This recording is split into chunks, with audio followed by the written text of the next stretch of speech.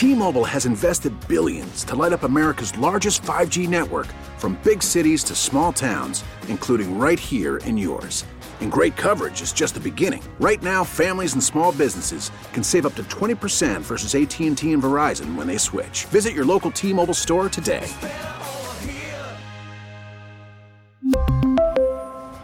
Plan savings with 3 lines of T-Mobile Essentials versus comparable available plans. Plan features and taxes and fees may vary. Good morning and welcome to the morning briefing for Thursday, August 30th, 2018. Super producer Jake Hughes here, sitting in the driver's seat because host Eric Dane is at a kindergarten open house with this little guy. And if that's not the most adorable thing you've ever seen, well, I don't know what is. So you're stuck with me for today. So today we have got a fantastic show coming up. Of course, it is Thursday, which means we will speak with AmVet's Executive Director, Joe Chenelly. But before that, Eric had the chance to sit down with Lydia Watts. She is the CEO of SWAN, the Service Women Actions Network. And she has a big announcement coming up about their upcoming conference. So make sure you stick around. It's going to be a fantastic show. And hey, make sure you follow us on social media, where we are at Connecting Vets on Facebook, YouTube, Instagram, and Twitter. And check out the website, connectingvets.com, your one-stop shop for all things veteran-related. Following us on social media will give you the opportunity to know the latest and greatest things, exactly when things pop off. You'll know because we stay on top of that, because we are the veteran community. Every single person at connectingvets.com knows what it's like to put that uniform on and take it off for the last time. So we stay on top of the veteran sphere because we are the veteran sphere, which helps you, the veteran sphere. It's that whole, Lion King circle of life thing. Anyway, let's check out what's going on connectingvets.com. Lots of really cool stuff. If you go there now, you're going to see some fantastic stories. You'll see a Hack the VA from our own Jonathan Kopanger, who will tell you how to get some parenting help from the VA. That's really cool. There's a story about student debt loan forgiveness for disabled veterans. There's a story about how you can honor former passed away Senator John McCain by wearing his POW bracelet. But something I want to talk about, have you ever wanted, free money? I mean, free money is always a good thing. And my dad always taught me never turn down free food unless it's coming from a stranger in a van. And even then, just make sure you see the puppy first. Wow, that was bad. I shouldn't have said that. Anyway, how would you like to get free money from the VA? A story from our own Jonathan Kopanger on connectingvets.com. Are you receiving all your VA benefits?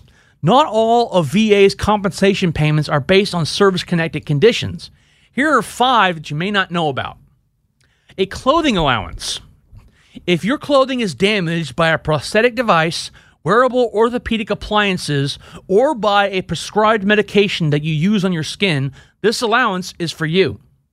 The eligibility requirements are you must be a veteran who uses either of the following: a prosthetic or orthopedic appliance, such as a wheelchair or crutches, due to a service-connected disability, or medication prescribed by a physician for a service-connected condition that causes permanent stains or damage to outer garments.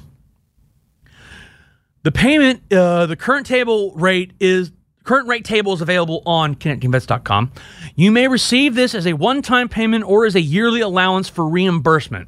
To receive the annual payment, you must establish eligibility by August 1st for the year that you are claiming payment. Payments are distributed between September 1st and October 31st. If you haven't received payment by October 31st, you should contact your local prosthetic representative. Applications are collected throughout the year and held until the August 1st closing date. To apply, you use VA Form 10-8678. Submit the form to the prosthetic representative at your VA medical center. If you haven't submitted a disability compensation claim, you must do so before filing the clothing allowance. Here's something interesting: pre-stabilization ratings. Let's see what this is.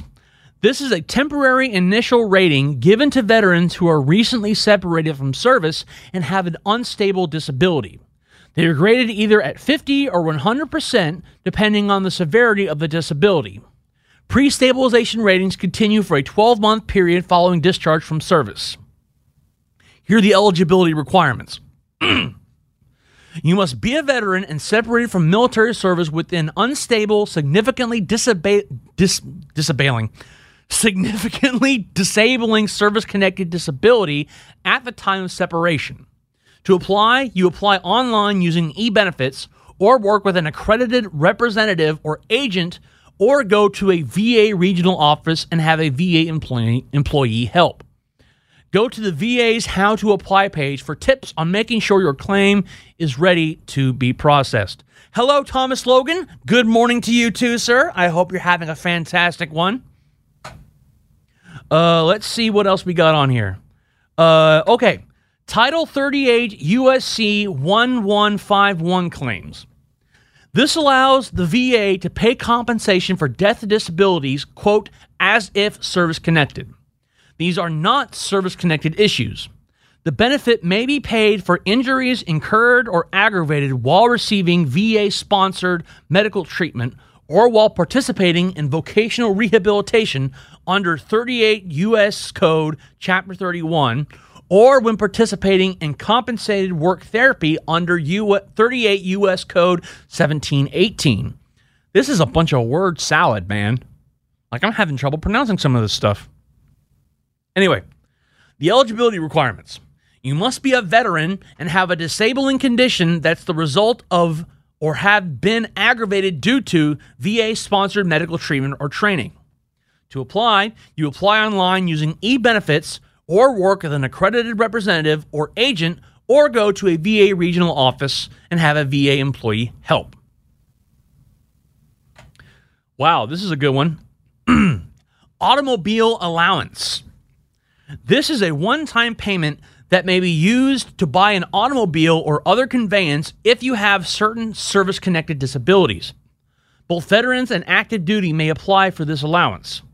Some may also be eligible for adaptive equipment such as power steering, brakes, windows, seats, and special requirements to assist the eligible person in and out of the vehicle. Eligibility requirements. You must be on active duty or a veteran and the injury is service-connected. For the automobile grant, it is available for persons who have lost or have permanent loss of use of one or both feet, one or both hands, or permanent impairment of vision in either eye, severe burn injuries, or, and this is a big one, ALS. I'm not going to try to pronounce what ALS stands for. It's a lot of stuff. For the adaptive equipment, you must meet the requirements for the automobile grant or have immobility of the joint of one or both knees or hips that is recognized by VA as being service-connected. When purchasing a vehicle, this grant is paid directly to the seller of the vehicle. If purchasing adaptive equipment, the benefits is payable to either the seller or the veteran. The automobile grant is available only once during a person's lifetime. To apply, you complete VA Form 21-4502 and mail it to your regional office or work with an accredited representative. So that's really cool stuff, man. Hey, Willie! Hey, Wolf, what's going on, man? So that's a lot of cool stuff, man, that you can... we all know the VA will pay you for service-connected disabilities, but that they extend things is really cool, and it's a benefit you should definitely take advantage of if you can. Here's something being reported by the Military Times that is both good and bad. The DoD is scrutinizing the safety of its schools for military children. Defense officials are reviewing an assessment recently completed by DoD school officials of the physical security of all their schools for military children. Quote, "We are looking at working with the services on how we can improve and what resources we can employ to prevent the unthinkable," said Tom Brady. Said Thomas Brady, director of the Department of Defense Education Activity, which has oversight over all 164 DODEA schools in the U.S. and overseas. The results of the physical assessment are in draft form in the hands of defense personnel officials, he said, and will be shared with military service officials. But the issue of arming teachers or others in the school hasn't surfaced in the Defense Department, Brady said. Quote, there is no discussion about arming teachers or any discussion I'm aware of where anyone has been interested in that.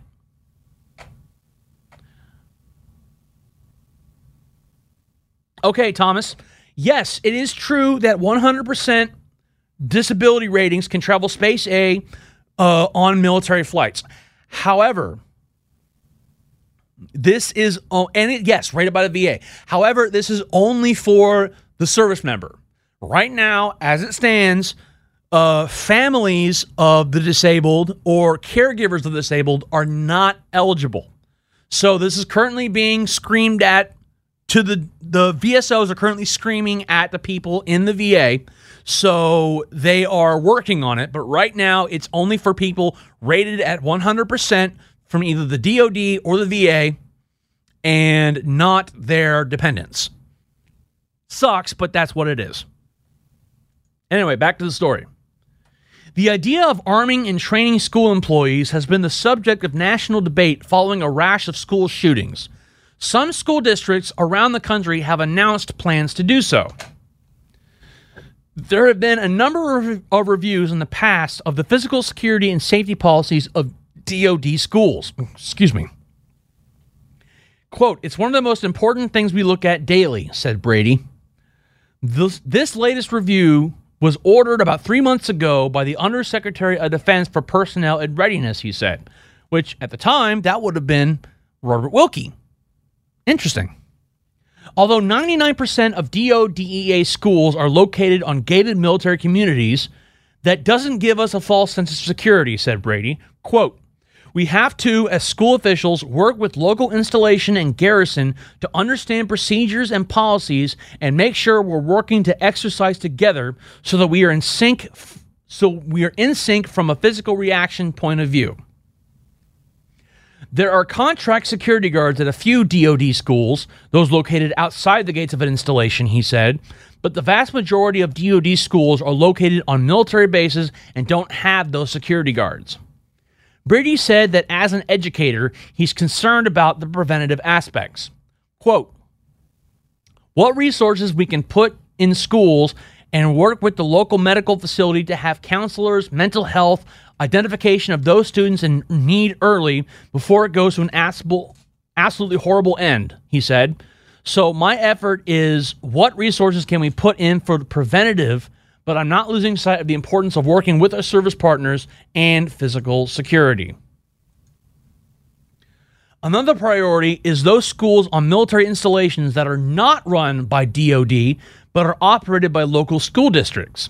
Brady said that DoD officials can share some best practices with those schools and districts about working with an installation and other officials to synchronize their efforts.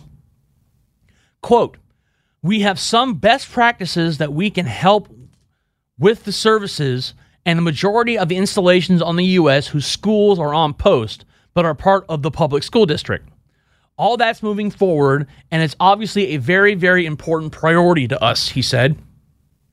There must be close partnership between the post, the schools, and with local public school officials so that policies, procedures, and processes are understood, that jurisdiction is clear, and that reaction forces are in sync. Brady, a retired retired Army Lieutenant Colonel, was a former installation commander at Fort Belvoir, Virginia, with Fairfax County Public Schools located at the base. Okay. So that's the big debate going on these days, is about safety at schools. Some people say we should have armed security guards. Some people say we need to arm teachers. It's a big brouhaha going back and forth. And in my personal opinion, I will be okay with increased police presence, and I will be okay with armed security guards. And this is just me speaking. This is not Connecting Vets. This is not the military. This is me. I disagree with the prospect of arming teachers themselves because there would be very little regulation as to how trained they are. Because let's face facts, people. when you're in a life or death situation, when a gun is whipped out and pointed at you, we all like to say exactly what we would do, but you never know. And so we can have teachers who say, oh, yes, I would absolutely run towards the fire and I would return fire to protect my students. But in the heat of the moment, who's to say they're not going to be firing blindly and put other students at risk? We need trained personnel. That's my opinion. What's yours? Let me know in the comments. What do you think we should do to ensure school safety in the era of school shootings? There are a lot of things we could do, but we're not going to speak on them. All right. If you've been watching ConnectingVets.com recently, you will know that about a month ago, I took the Army's new physical fitness test. Hilarity ensued. I did horrible at it in certain events because I'm fat and out of shape, but I'm working on it. I'm working on losing weight. But overall, I thought it was a good test. Well, here's a story being reported by the Army Times. Army National Guard soldiers are anxious over new PT test and gear shortfalls. Let's see the story. This is coming out of New Orleans.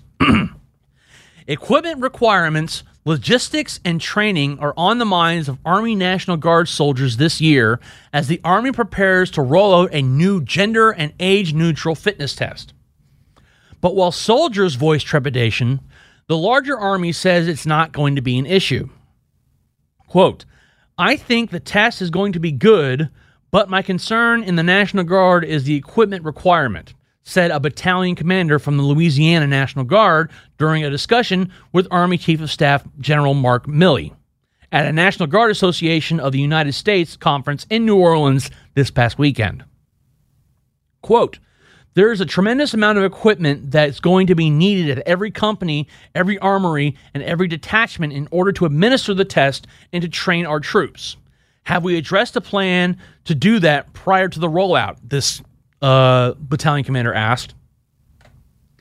General Milley said the equipment concerns were not just an issue for the Guard, but one across the force. However, the new Army Combat Fitness Test correlates much better to actual combat requirements, and, quote, we'd all be negligent if we didn't train for this new test, said Milley. Quote, in order to do it right, there's going to have to be a lot of training the trainers. It has to be phased in. We have to make sure the scoring standards are correct, and as you pointed out, it does require a little bit of equipment, Milley said. The ACFT field tests will begin in October and last 1 year. It will include 60 different types of battalions from all three components of the total force: Active Army, Army Guard, and Army Reserve. Additionally, Milley said, TRADOC, Training and Doctrine Command, is currently conducting an analysis of all the equipment required throughout the force, how much it will cost, and how to distribute the gear to the entire Army. Milley acknowledged that there will be some challenges. Quote, for example, embassies. We have soldiers at embassies around the world, not in big units but in small ones, but the equipment is an issue. The Guard will get the same equipment the rest of the Army gets. In the meantime, which will be the next year, you can train for it. This isn't rocket science, he said. For instance, grab a 10-pound medicine ball, throw it over your head. Every gym in America has a 10-pound medicine ball, he added. Similarly, he said, the hexagon deadlift bars needed for the test is available in the majority of gyms soldiers will run across. Quote, we're going to get you the equipment. It's going to be distributed to the force, but don't wait. I guess I'm stomping my feet. Do not wait, Milley said. The test is hard. Major General Max Haston, Tennessee's Adjutant General, shared more on the equipment issue in an interview with Army Times. Quote, I'm really concerned about the new PT test, Haston said. It will be an issue. Small-town America doesn't have a Gold's Gym. Haston said that the Tennessee National Guard draws soldiers from small communities where rural areas have often just one armory with only about 100 soldiers. The idea that disassociated soldiers at separate armories could drive up to collective locations to administer and train for a test doesn't solve the logistic issue. Quote, now you've got the cost for transportation. You also just lost a day drill of training. We'll make it happen, but one of the best deals that ever hit for us was the 3-event PT test, because all you had to do were push-ups, sit-ups, and a 2-mile run. I can do that anywhere. But this is going to create a logistical challenge. Stephanie Slater, a spokeswoman for the Center for Initial Military Training, told Army Times in a statement that the concerns are understood and being dealt with. Quote, "The Army has several remote locations across all components to include more than 1,500 recruiting stations, overseas assignments, Reserve and National Guard unit locations, fellowships, and training assignments that take soldiers far from normal military base support," Slater said.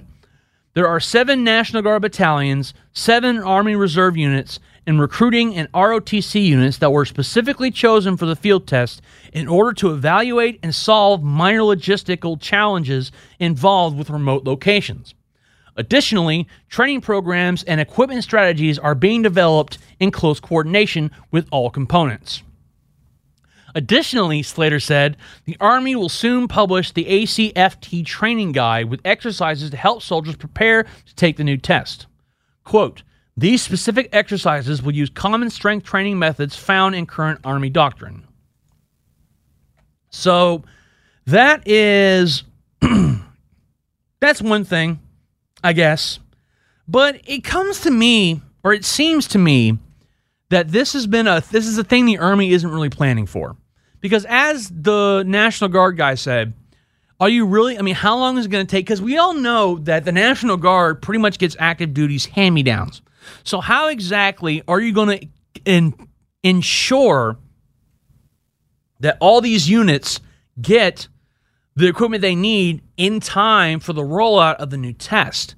It just seems to me an additional headache. Now, again, having taken the test, I can tell you it's an excellent test to test for combat capability.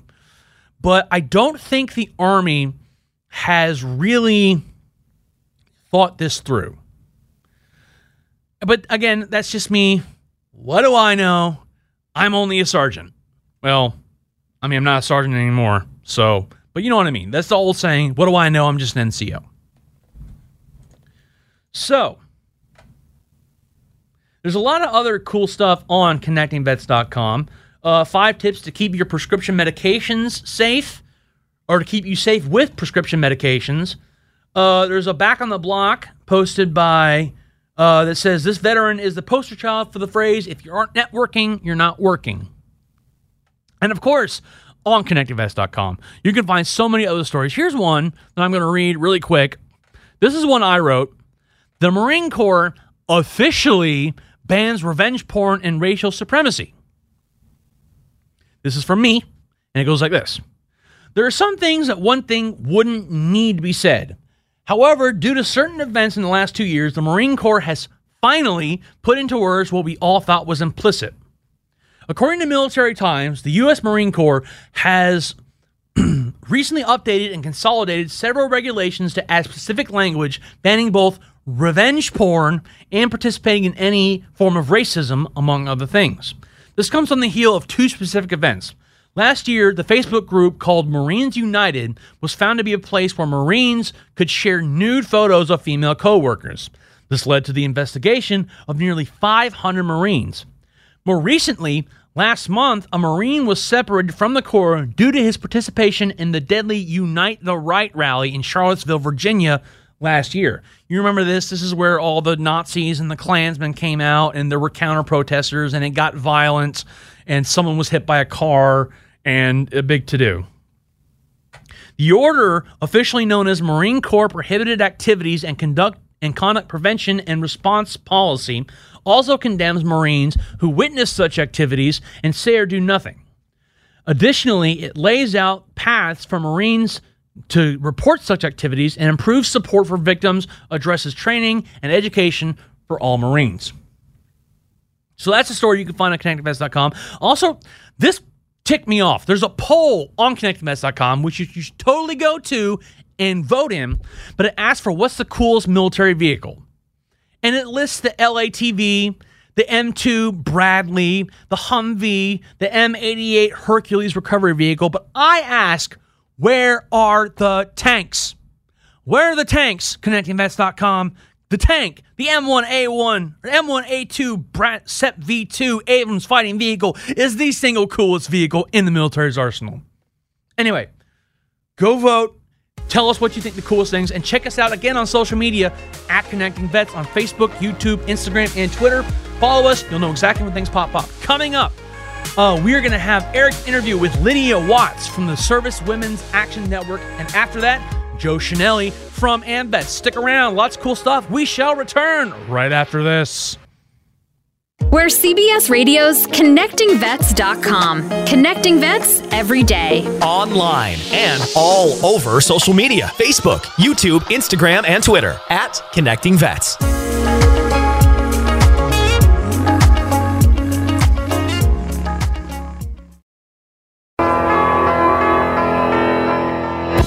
Welcome back to the morning briefing from Entercom Radio's ConnectingVets.com. Connecting Vets every day is our slogan, and it's what we do. And I'll tell you why we do it. It's because each and every member of our team not only knows what it's like to have worn the uniform of our armed forces, we know what it's like to have taken it off that last time. Look at Jake and myself. 13 years in the Army for Jake, 13 years in the Navy for me. Each one of us had to go through the process of transitioning into the civilian world, and I think we've done okay. Not perfect, nobody is, but we are working tirelessly each and every day to get information to you that can benefit you as you go through that transition and as you maintain life following the military or as you prepare to leave the military. Of course, check the website every day, connectingvets.com, for the latest and greatest. And to be kept abreast of what we're doing and see the latest links going up live, follow us on social media. We are at Connecting Vets on Facebook, Twitter, Instagram, and YouTube. Our next guest is the Chief Executive Officer of an organization that is doing important work for perhaps the most underserved segment of the military and veteran population. I'm speaking of the Service Women's Action Network, and their CEO, Lydia Watts, joins us now. Lydia, good morning. How are you today? Good morning. I am well. How are you? I'm doing fairly well, thanks. The first question I want to ask is, for those out there who might be unfamiliar with SWAN, the Service Women's Action Network, somebody walks up to you on the street and says, Lydia, I understand you're the CEO of SWAN. What exactly does the organization do? What do you say to that person? Well, I would respond that SWAN's mission is to support, connect, and advocate for women in the military, and that past, present, and future. So that includes recruits, folks in the military academies, active duty, reserve guard, and veterans. So the whole gamut, the whole spectrum of one's career in the military, we're there to advocate and support and connect those service women. And we do that in a variety of different ways. We do a lot of advocacy on Capitol Hill. We're unique in that we both advocate on both sides, so on the DoD side and the VA side, so active duty and veteran. So we do a lot of advocacy directly with those agencies. We certainly engage with congressional members if there's a need to do so and to get improvements to, whether it's amendments to the CMJ or other issues regarding benefits or access to health care, the whole gamut of issues that folks in the military need addressed. We're there advocating for, as you noted in your opening, probably the most underrepresented and candidly misunderstood even by many in the veteran community, women in the military. So that we do a lot of advocacy, we do a lot of outreach to the media. We've been working with Connecting Vets now for about a year, I think, and we also connect with traditional print media, but also a whole gamut of social media platforms, again, to get the word out there about issues that may be impacting women in the military, and certainly to comment on events that are happening in the national news that impact veterans, and again, how that specifically impacts women. The whole gamut of issues that we might want to hear about in the media, but also to let our members know about those issues and to translate what they might be hearing to what that actually means to them tangibly. We are a membership organization. We have close to 9,000 members, and we have we're about to approach 30,000 social media followers. And then we also provide, we do direct research on issues that impact service women, and then we also have a variety of programs including a about to be launched resource portal.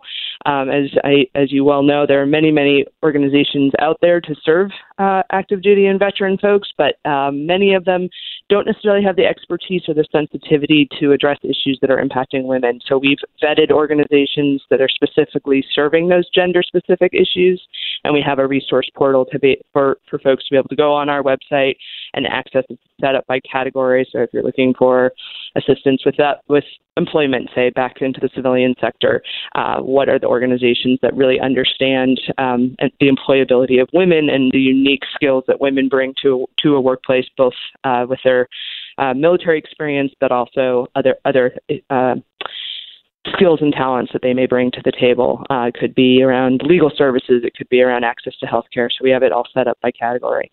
And then the most exciting initiative at the moment is the Military Women's Coalition, which we'll be talking about in greater detail, but SWAN has been the lead agency to bring that coalition together. It's a very interesting, fascinating, and I think fast-moving time for women serving in the military as well as women veterans. We've had a lot go on over just the last year. We have the first Marine Corps infantry officer who happens to be a female. We have the first Marine Corps amphibious assault officer. The first females going through Ranger School recently in the Army. We've also seen some important things in the veteran community, including the VA moving more towards providing the services that are required by our women veterans. They're certainly not where they need to be yet, but I think it's moving in the right direction. Overall, what would you say is the state of the women serving in uniform and those who have served in uniform nationally? Well, first I want to say that the military service for the vast majority of our members is as it is for most veterans, an incredible opportunity and a very positive development in women's lives. So for, overwhelmingly people talk about their service as being, not only an opportunity to gain skills and talents and enhance their talents and, see the world and all of the things that the military enables people to do, but that also then sets them up for a civilian life and civilian career opportunities that they may not have had access to otherwise. So certainly, in that way, we always want to celebrate how the military enhances women's lives. Saying that, you're absolutely right. There are some really great innovations and developments that have happened even in the last year. SWAN has been very active on the integration of women into those combat roles. We still are working hard because there are still policies in place that make it difficult. So as you've noted, there's some great achievements in even the last couple of months, and women really integrating those combat roles. And that's been an issue that SWAN's been working on for a long time. And as you mentioned, the VA is also has certainly made improvements. Unfortunately, just last week, the VA OIG, the Office of Inspector General, released a report that showed that 49% of claims made for PTSD survivors that the PTSD as a result of a military sexual trauma were mishandled and just denied and not given the proper process by the VA Benefits Administration. So that's very disappointing to see that. And of course, men are also survivors of MST, but that's been an issue that SWAN has been working on for a very long time to make sure that not only does the VA recognize that PTSD as a result of that military sexual trauma is, just as real and just as devastating as a combat-related PTSD or some other PTSD brought on by a different traumatic event, that certainly sexual assault needs to be treated with the same level of care. And so to hear that 49% of cases, just from a number of months, the OIG was just looking at a number of months in 2017. So that's only a snapshot of cases. So there's definitely improvements that need to be made, and there have been congressional leaders calling for hearings on exactly why that has happened and what is the VA's intention to rectify that problem and to process those claims that were handled inappropriately and therefore erroneously denied. So there's definitely room for improvement. We're also waiting for a new director to be appointed to the Center for Women Veterans. Kayla Williams, as you may know, moved on recently, and of course Secretary Wilkie has just been appointed. So we recognize there's a number of things on his plate, but certainly we're hoping that a new director will be named to head the Center for Women Veterans very soon, because that center has been really integral to the effort for the VA to really do right by their women veterans. So there's as you noted, room for improvement. There's a whole host of other advocacy issues that SWAN and other organizations that are part of this coalition are looking at, including retaliation against folks that have reported MST. The most recent SAPRA report that was released in April showed that nearly 50% of folks that report military sexual trauma also report having been retaliated against as a result of that report. So we certainly want to address that issue and what's going on. There's a mix and who is doing the retaliation.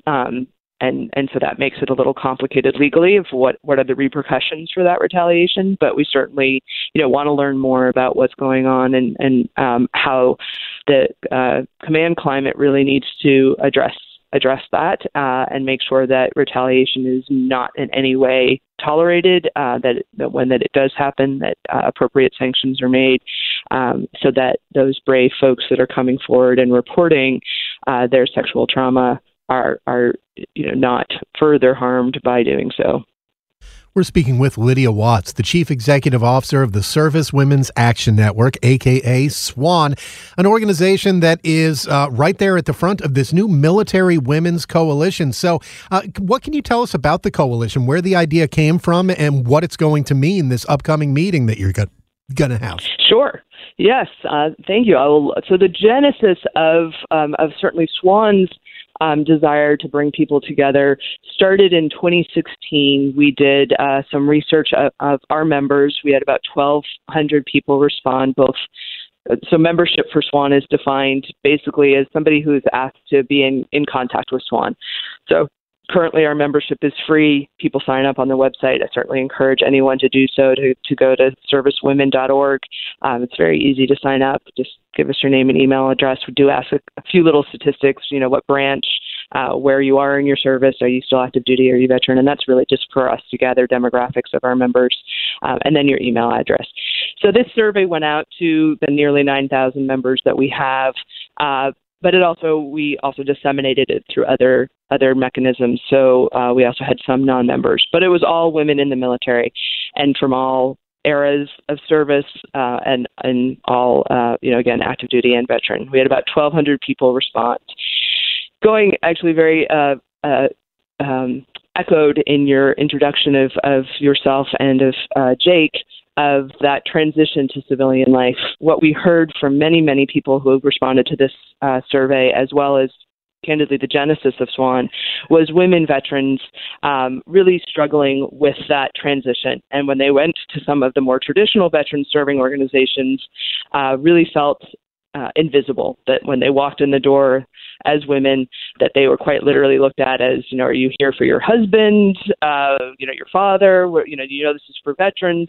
So literally not seen as veterans even by their fellow veterans. So what we hear over and over again, we hear that story over and over again, and what this survey showed was that actually for both active duty women who are stateside and for veteran women, that such a desire to be able to connect with other women vets, connecting vets. So, and so we've been talking internally, how do we do that? We have 4 staff, we're based in Washington, D.C. How do we connect veterans in Southern California to each other? How do we connect them to the resources they may need there in a local level or any other place across the country? So we had been talking about, do we want to create chapters across the country where people could access those local resources more easily, and each other, building that community. Of course, that's very resource and labor intensive to build those kinds of chapters, or certainly if you were going to do bricks and mortar lodges, very, very, very expensive, very costly. So we couldn't figure out how to make that work. And so we started looking on the internet, who are the other organizations out there that are working with on issues of women in the military. And we found over 160. Many of them were Facebook groups or meetups or military lean-in groups, but that they were specifically to connect women in the military to other women in the military, so that, again, along your introduction to Connecting Vets, so that you're meeting with people who understand your experience, know the path that you've walked in those shoes themselves, and can really give you that helping hand in whatever issue it is, whether it's transitioning to civilian life, whether it's, going through a divorce, all of the things that, of course, civilians go through a divorce too, but all the issues that may be particularly challenging for folks in the military, and trying to figure out what's out there to help me while I'm deploying, and trying to figure out how to support my kids through this transition, those kinds of things. So as I said, we found about 160 of these organizations. The vast majority of them have no paid staff and no budget. They're really just doing this because they're passionate about connecting with other women in the military, and they want to provide that support. So we thought, well, okay, how can we help kind of rise the tides and lift all of these boats at the same time? We, as an organization that's been around about almost 11 years, we have a lot of tools that we've already developed, and mistakes we've already made in that journey of trying to support and connect veterans and active duty folks. So what can we provide as kind of a technical assistance provider, if you will, of providing, reaching out to these groups and saying, here's some tools you could use, here's some best practices. And that was really the genesis of this coalition. So we brought together an advisory group of 8 organizations.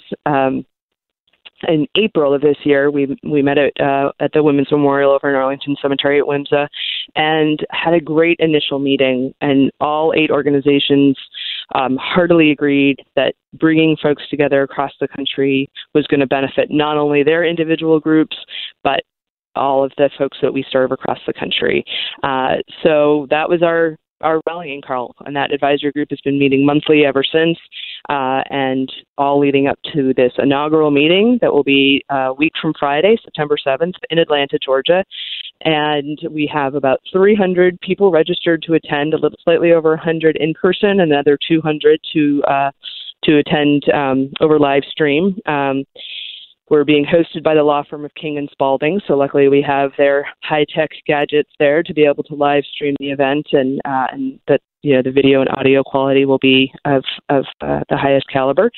And very exciting, we just yesterday or the day before yesterday just confirmed that Secretary Wilkie will be making the opening remarks at this inaugural meeting. So he will be there in person to welcome everybody to the meeting, and hopefully we will hear from him his support to continue to support and work towards rectifying some of the issues that women veterans have with the VA. So we very much look forward to hearing from Secretary Wilkie. And then it's a day-long agenda where we'll be having some presenters over the course of the day talking about what a coalition is, why are we coming together, and then we'll have working groups in the afternoon to build some of our working principles. How do we want to move? How do we want to work together? What does it mean to be a member of this coalition? So I mentioned there was 300 people. What I forgot to say is that those 300 people represent 70 organizations of that 160 that we found. So almost half are actually able to travel to Atlanta to attend this meeting or to attend via live stream. SWAN did provide 10 travel scholarships so that we at least could, for folks that couldn't afford to come to Atlanta and attend in person, that we were able to give 10 scholarships. And then Georgia MOA provided one additional scholarship. So 11 people have received scholarships to attend. And we've had very, very generous support from a number of sponsors, including Comcast, Melward Veteran Services, a few law firms, as we mentioned, King & Spalding, but also Steptoe & Johnson, Sidley Austin. Miss Veterans America came in with a very generous sponsorship. I'm sure I'm forgetting somebody. Women Veterans United Incorporated also came through with a sponsorship. So there's really been a lot of excitement for this inaugural meeting, and we're really looking forward to doing the work, to rolling up our sleeves and talking together as a group and saying, okay, there's amazing energy around this idea, and what are kind of our governing documents, if you will. If we're going to go to the Hill and advocate, for example, testify at these hearings that are being called to, that hopefully will be scheduled soon in regards to this VA OIG report that came out last week. What does it mean for the coalition to be present at those hearings? If you're a member of the coalition who, doesn't want to be associated with that effort, what does it mean to, be able to decline or dissent? All very important so that we are clear about the positions that the coalition can make, what the power of the coalition is, and how you as a member of the coalition also have your own individual voice to be able to come to the table as well. So we're really, really excited to get this going, and we've been getting more and more support from organizations with each passing day. I met with VVA earlier this week, and they will be there in attendance, and so we're super excited to get the support of some of the larger VSOs. IAVA has expressed an interest in moving forward and becoming involved in some way. So we're really excited that we're getting that kind of attention. And of course, VVA has been a champion of women veterans for decades. So Right. to be able to have their wealth of experience at the table is hugely valuable. We're speaking with Lydia Watts, the CEO of Service Women's Action Network, a.k.a. SWAN. They're having the inaugural meeting of the Military Women's Coalition, which SWAN is heavily involved in, coming up next week. And you just told us Secretary of the VA, Robert Wilkie, will be delivering the opening remarks. It seems like a good sign that the new Secretary of the VA is showing up to this inaugural meeting of the coalition. Does that give you confidence that he will be, at least to some extent, focused on the issues facing women veterans? Yeah, we are very, very optimistic that's what this development shows. To be candid, I thought it was such a long shot that he would be able to come. And Dr. Ellen Herring, who is a retired captain from the Army, she's been leading this effort on behalf of SWAN. I think she's spoken on Connecting Vets about this meeting as well. So when Ellen said, let's invite Secretary Wilkie, I thought, this guy's busy. Is he really going to come? And thankfully, he's in Atlanta already that day because he's going to be, I think it's the luncheon speaker for AWP's convention. So the timing was perfect. And Ellen said, I'm going to reach out and see if he'll come. This was literally a week ago. So yeah, I think it's a really good sign that he accepted that invitation, particularly on such short notice, and that he's rearranged his schedule so that he can to come over to King and Spalding and deliver those welcoming remarks. So we certainly were very pleased to see that his seeming commitment, and we certainly hope that that's an indicator of his commitment moving forward to addressing some of these issues that continue to plague the VA regarding women veterans. Of course, you mentioned that there are going to be 300 people who are already registered. There are going to be those who are there live and those who are streaming it live. If there's an organization or an individual out there who's interested in taking part in this, whether it's showing up live or streaming it live, is there a way that they can still do that, or is it too late? No, they can still, they could jump onto the live stream. What they should do if they're interested is to email Ellen, Dr. Herring, and her email address is ellen@servicewomen.org so that they can get the link to be able to attend the via live stream. It is too late to register to attend in person. Candidly, when we first planned this, we thought 50 people show up, we'll be doing great. So luckily the law firm was able to accommodate 100. But when we first went to them, we said we think there'll be 50 people there. So this was a fast moving changes to plan. So unfortunately, the law firm wasn't able to accommodate more than 100 in person. But we can take as many as possible via live stream. So email Dr. Herring, and she'll get back to you with how to log on to the live stream. And we would, the more the merrier. We would love to have not only people seeing what we're doing, but being able to contribute.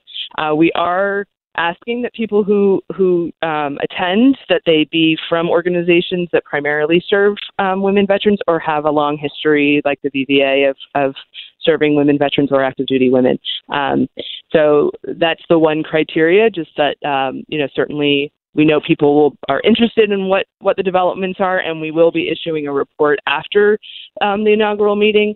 That'll be coming out, and it'll probably take us a month or so to get that out, but we will be sharing that, disseminating that widely. So if one's interest is really just to kind of hear what's going on, but don't have that history of working with women in the military, we would ask that you wait to receive the report afterwards. But otherwise, the more the merrier. We've been speaking with Lydia Watts, the CEO of the Service Women's Action Network, about what they're doing, including the upcoming inaugural meeting of the Military Women's Coalition next week down in Atlanta, with VA Secretary Wilkie delivering the opening remarks. Lydia, I want to thank you so much for your time. And one more time, very quickly, if people are interested in finding out more about what SWAN does and maybe joining up as a SWAN member, where do they go and how do they do that? Yeah, our website is the best way to sign up. It's servicewomen.org. So that's women plural.org. We are also on Facebook, Twitter, and Instagram. So you can find us on any of those social media platforms and follow us and like us there as well. Helping military veterans stay connected. We make it easy. We're CBS Radio's ConnectingVets.com. Connecting vets every day. Online and all over social media. Facebook, YouTube, Instagram, and Twitter at Connecting Vets.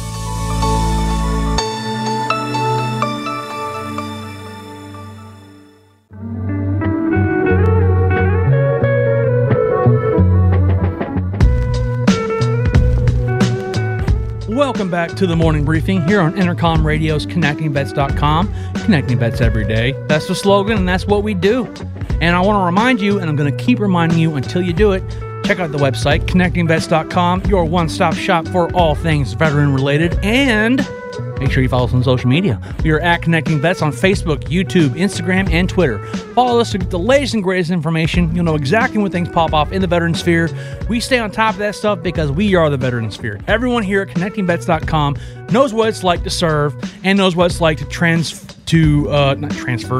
transition out of the military. I can't word today. I have the dumb. So yeah, we stay on top of that because it helps us, that helps you, it helps everybody. It's like that whole Lion King circle of life thing. Anyway, it's Thursday, and you know what that means. It's almost Friday. But more importantly, it means we are unfortunately forced to speak with Joe Schinelli of AMVETS. I'm kidding, of course. Joe, how you doing today? Never better. How are you this morning, Jake? I'm doing fantastic. Thanks for asking.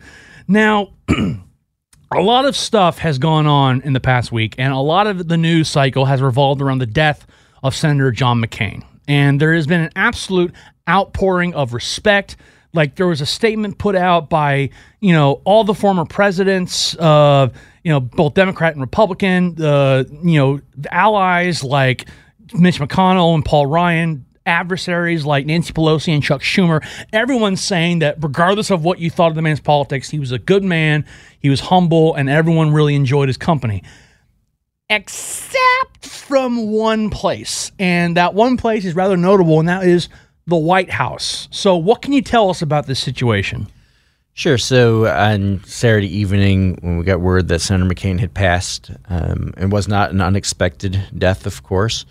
He's been suffering for quite a while now, and it's been a high-profile illness. When he passed, we immediately looked to the president, to the White House, to ensure that the proper respects.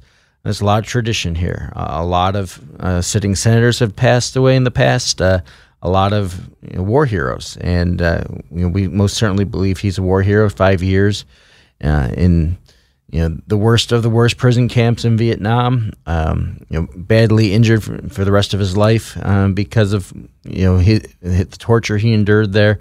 He turned down the opportunity and the offer of having an early release. Said, "I will not be released until every other service member who was captured before me is released, and they kept him right there until the end of the war.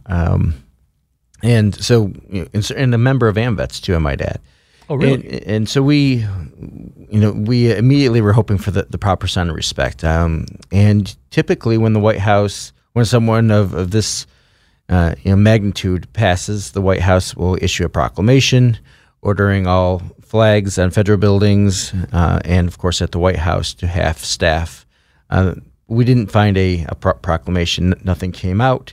So honestly, initially I was already concerned, but then checked with a few people, found that the flags had been lowered to half staff as appropriate, just without the proclamation.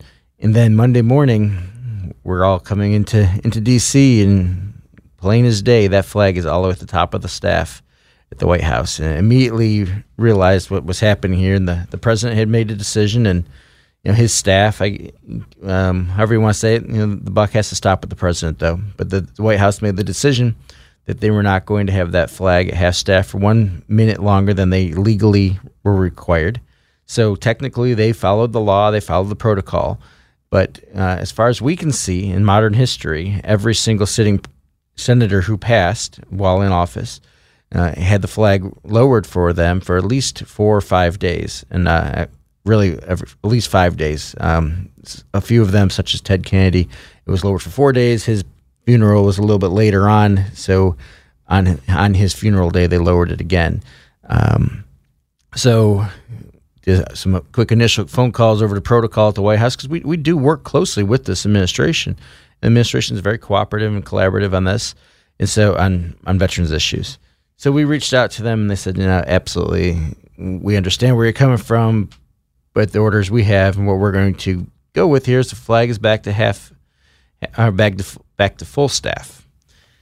So our little think team over at AMVETS, we got together and said, there's going to be some political backlash on this. And I said, but you know what? Political backlash can be damned, because this is the right thing to do here. So we put out a sharp-worded letter, to use a past phrase. But so we put out a letter and basically said, Mr. President, with all due respect to you, you need to show proper respect to Senator McCain. We understand you were political adversaries. We know it got really nasty, but we got to put politics aside here and honor the hero that Senator McCain is and was. And at about 4:50, we put that out just before 11 a.m. Did not hear anything back from the White House. The media picked up on it immediately, and then a couple of the other veterans organizations put out releases shortly after, including the American Legion, and it became a big news story quickly. And it was over-politicized. There's no doubt about it. Immediately, we started getting hate mail, and we also started getting some really emotional thank yous. We were getting phone calls from people who had lost loved ones in Vietnam, just people who love our military, and they were thankful that we stepped up and spoke out. And then about 4:15 p.m., I got a call from somebody who had been watching the White House and said they're lowering the flag to half staff right now. So we were very thankful at that point that the president heard us loud and clear and decided to do the right thing. And we're not throwing any barbs at the president here anymore. We didn't think it was the right thing at first, but the important thing here, he did the right thing. The flag is now at half staff, will remain so through this Sunday when Senator McCain will be buried over by the Naval Academy in Annapolis. I'll be up at Capitol Hill tomorrow. Tomorrow, Senator McCain will become the third person in U.S. history to lie in state at the Capitol Hill. So clearly, as you said, the people on Capitol Hill realize, what an amazing man Senator McCain was. 60 years of service, including his military and his time in Congress. So significant. The country seems to really be, coming together on this, but we're still getting a lot of hate mail, and a lot of people saying, well, you should not have been disrespectful to the president, or that, Senator McCain voted with the Democrats, or, I'm saying I'm personally am a liberal. And funny thing is, we had, back when we did Please Stand, we had a ton of people telling me that I was, an ultra conservative. So they we make half the country mad at us. See, that's the complicated thing here is that, like, there's so much vitriol being thrown at John McCain right now. It, like, people talk about, oh, he was a war criminal and he was a war hawk and he did this wrong, he did this wrong. And it's like, I don't want to say it, but I'm going to say it anyway. No one had a problem with him really until he went against Trump. And it's like this cult of personality that's raised around is just really disturbing. Like, this man, like we said, there's rumors people throwing around like he started the Forrestal fire or he sold out his, cellmates at Hanoi Hilton. And it's like these things that are factually untrue. And it all comes down to partisan politics. And it's really disgusting. And speaking personally, I agree with AmVets that I was a little disgusted at the way the president acted. But it's good to see he did the right thing. Yeah, that's what's important here in the end. This is the first time a sitting senator has died during President Trump's administration. So, maybe he needed a little lesson on how to do this. And I'm not talking down to the president or the White House. And we work together, and we'll continue to work together. I'm quite sure we're going to have a meeting over at the White House next week. So, and I think if the president was offended by what we said or thought we were wrong, he would say so. He's not shy about defending himself, and that's just fine with us. The bottom line is we're going to speak up on behalf of veterans, regardless of what party it is. We are not Republicans or Democrats. Sure, I vote in everything else, but as a private citizen, as someone away from AmVets, but in my capacity at AmVets, we do what's right for veterans, regardless of what party it is. And during the Please Stand stuff, some of the legislation we supported, which was interesting, the McCain-Moran bill was really what the president ended up putting forward as the Mission Act. And he was very happy with that. And so we've been very supportive of the president in the past, but we'll call him out when he isn't doing what he needs to do as well. So it is what it is, and we'll take the bumps and bruises as we go. Yeah, and that's important because, like you said, you work on behalf of veterans, and it's not just AmVets, it's all the VSOs, really, that stay out of politics. And we here at ConnectingVets.com try to remain as apolitical as possible because the same thing. We work to serve veterans, but we all have our personal opinions. I have my personal opinions of the president as a person, but we're not going to get into that. And so it's a story that has I would call a bittersweet happy ending in that, yes, regardless of what the president may think and may have said in the past, he's doing the right thing. And that's what really matters. Absolutely. There's some of the irony here, too, by the way, for Senator McCain and the veterans organizations. We have not seen eye to eye on a lot of things, especially on the reform of VA healthcare. Senator McCain was, for a long time, very much in favor of privatizing the VA. He led that fight. I remember him showing up to the conventions when he was a presidential candidate back in 2008, I believe. He showed up at the DAVs and Legions and AmVets national conventions, and he had a insurance card that he made up, a mock-up insurance card, and said, when I become president, we're going to give this to every veteran out there, and you'll be able to go anywhere you want instead of having to go to the dirty VA. And the VA leadership, the VSO leadership was not happy with that whatsoever, so we had disagreements. But in the end, we knew that his overall service was certainly something that we should all be proud of and salute. Yeah, it's the issue of civility in politics, and especially in this day and age. And I think, in my opinion, it really started around the early W. Bush era when we started to get really hyper politicized. I mean, it started under Bush, got worse under Obama, and now it's like it's just taken to an extreme where people are losing their minds over things that really we need to be more focused. But again, that's just me. What do I know? So at least we don't have our vice president and the Speaker of the House dueling with pistols or anything. Yeah, that is true. Our country's been around for a long time, but I would say in modern history, our politics are as corrosive as they've ever been. Yep, and it's sad, but I mean, hopefully things change, and all we can do really is focus on veterans and try to just continue to get the supportive legislation through, and that's really all we can do. So, speaking of the White House, the White House just directed all federal agencies to begin actively countering the pro-marijuana movement. This is from the notes you sent me in an email about what you want to talk about. Explain. Sure. So earlier this week, 2 days ago, a directive came from the president to all federal agencies, which, of course, as a federal agency, they all fall under secretaries who are his cabinet members. And what this is saying is we have seen a huge groundswell of support for legalizing the use of marijuana, whether it's for medicinal reasons or recreational reasons. And the administration is doubling down on its position and that they do not want that. And there's a few reasons this is noteworthy. One, we didn't know how the president or how the administration really felt, because their messaging up to now has been, if the American people want marijuana to be legal, then get your elected lawmakers to change the law. Until then, we're going to enforce the law as it's written.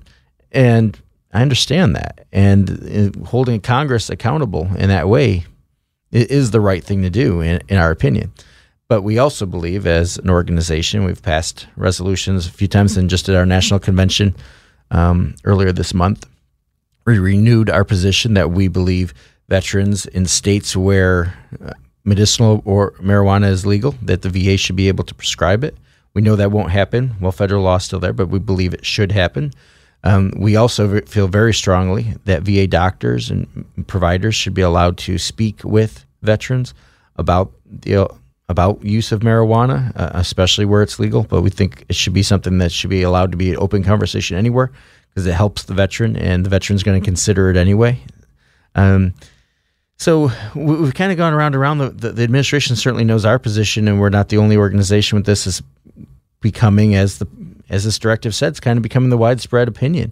And we're seeing a lot of different opinion charts all over the country that say, hey, marijuana, maybe it's not that bad for you, and we should be allowed to use it. And our overall position is that research should be done, and it should be open to research, and federal entities such as the VA should be allowed to conduct this research. Well, this directive doubles down, says, VA, you are not allowed to do any research. You're not allowed to talk about it. And we want all of our agencies to come up with messaging that counters this groundswell of support that's come out. So the federal government is going to now actively talk bad about the use of medicinal marijuana or recreational marijuana. So, I mean, the clash is coming. Congress, if Congress wants to, really represent the will of the people, they need to take action now. So this will be something that we're going to look at as we go forward. One of our primary goals is alternative therapy and medications. And so this is something we feel strongly about, that both the House and the Senate need to look at right away, because the administration has drawn the line in the sand now. Yeah, and we've talked before to several politicians, and I can't remember his name, so forgive me, but we talked to a Republican politician who's also a veteran about the issue of medicinal marijuana, and he basically came down to what I think is a very fair opinion. That is, it should be an issue left to the states, as far as legalization for recreational purposes or whatnot. And he said he was in favor of the VA doing research.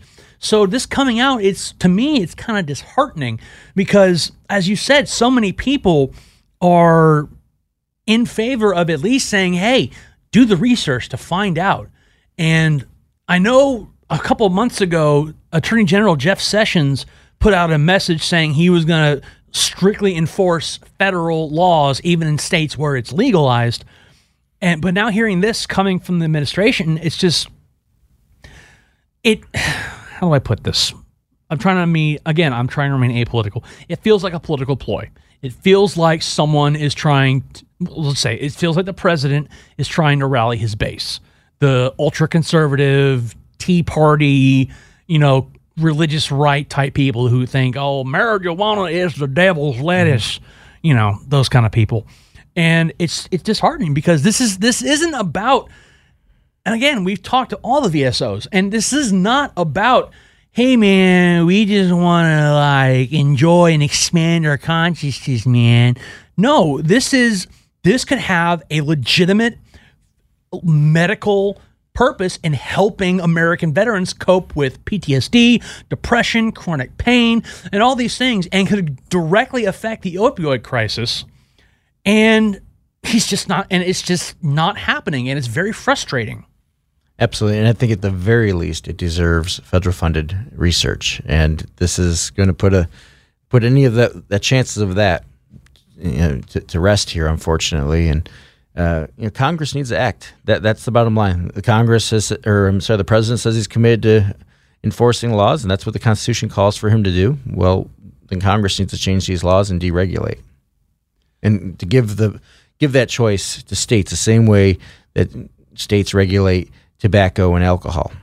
Yeah, exactly. And I mean, it's like, it always boggled my mind. Like the joke I tell is when people ask me, were you a bad kid? And when I said, when I was a kid, I did the one thing I didn't do drugs, I didn't smoke weed, I didn't drink. I did the one thing that was the actual worst for me. I smoked cigarettes. So it's like, it never always boggled my mind. Like, cigarettes say, hey, this kills 400,000, 500,000 people every year. Perfectly legal.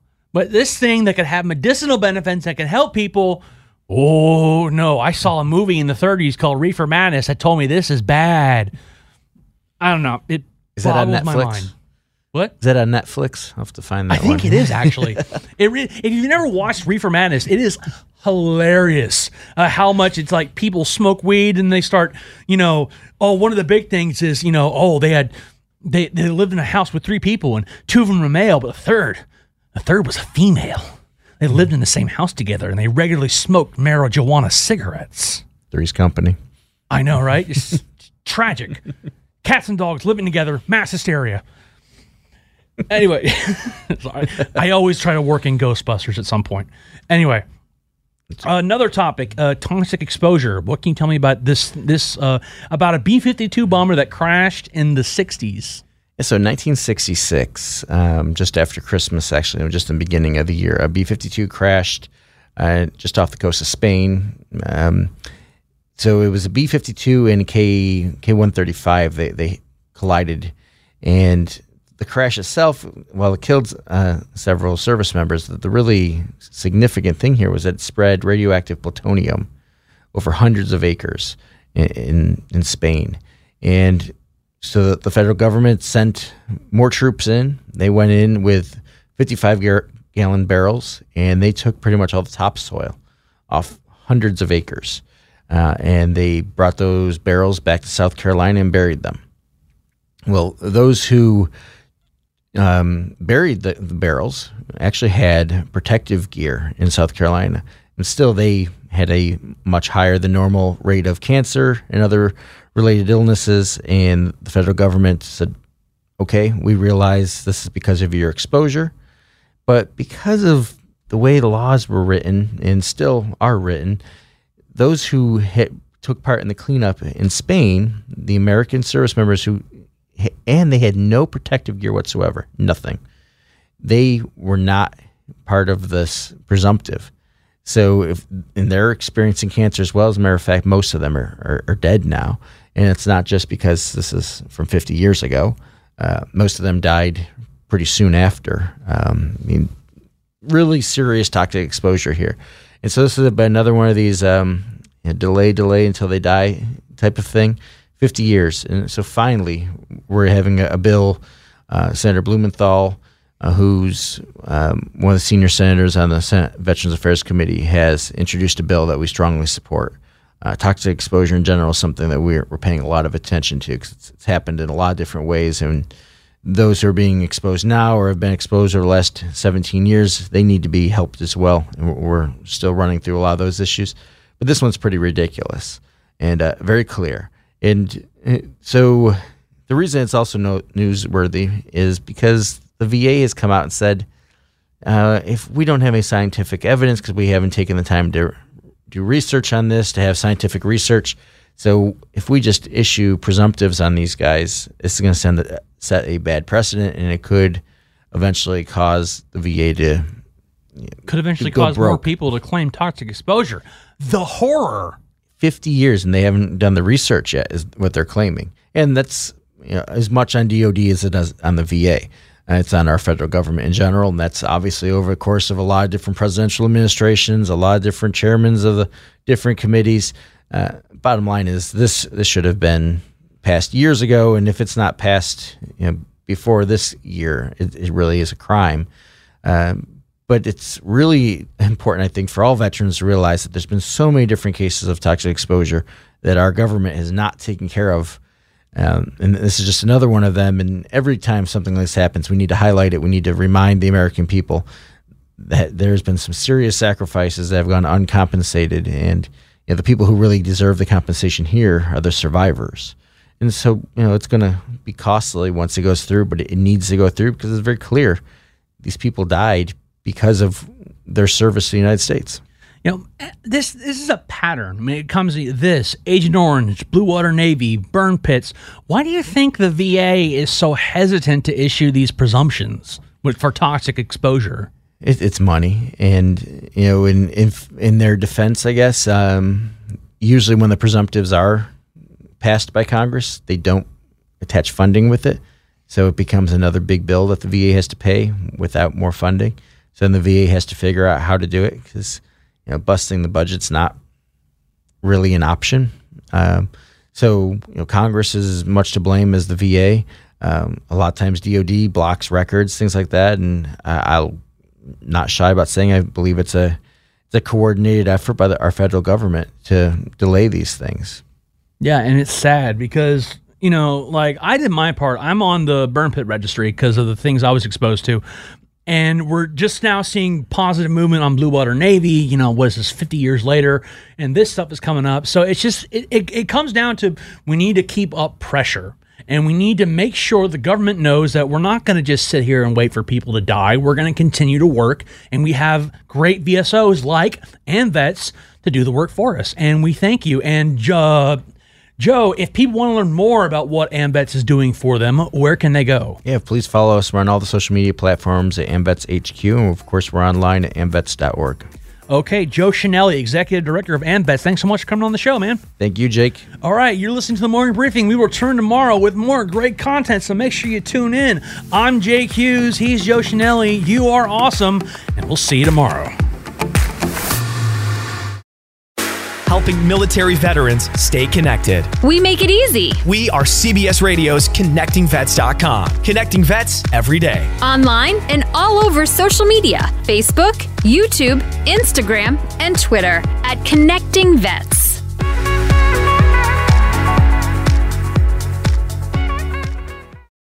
We really need new phones. T-Mobile will cover the cost of 4 amazing new iPhone 15s, and each line is only $25 a month. New iPhone 15s? It's better over here. Only at T-Mobile, get 4 iPhone 15s on us and 4 lines for $25 per line per month with eligible trade-in when you switch. Minimum of 4 lines for $25 per line per month with autopay discount using debit or bank account. $5 more per line without autopay, plus taxes and fees. Phone fee at 24 monthly bill credits for well-qualified customers. Contact us before canceling account to continue bill credits or credit stop and balance on required finance agreement due. $35 per line connection charge applies. See T-Mobile.com.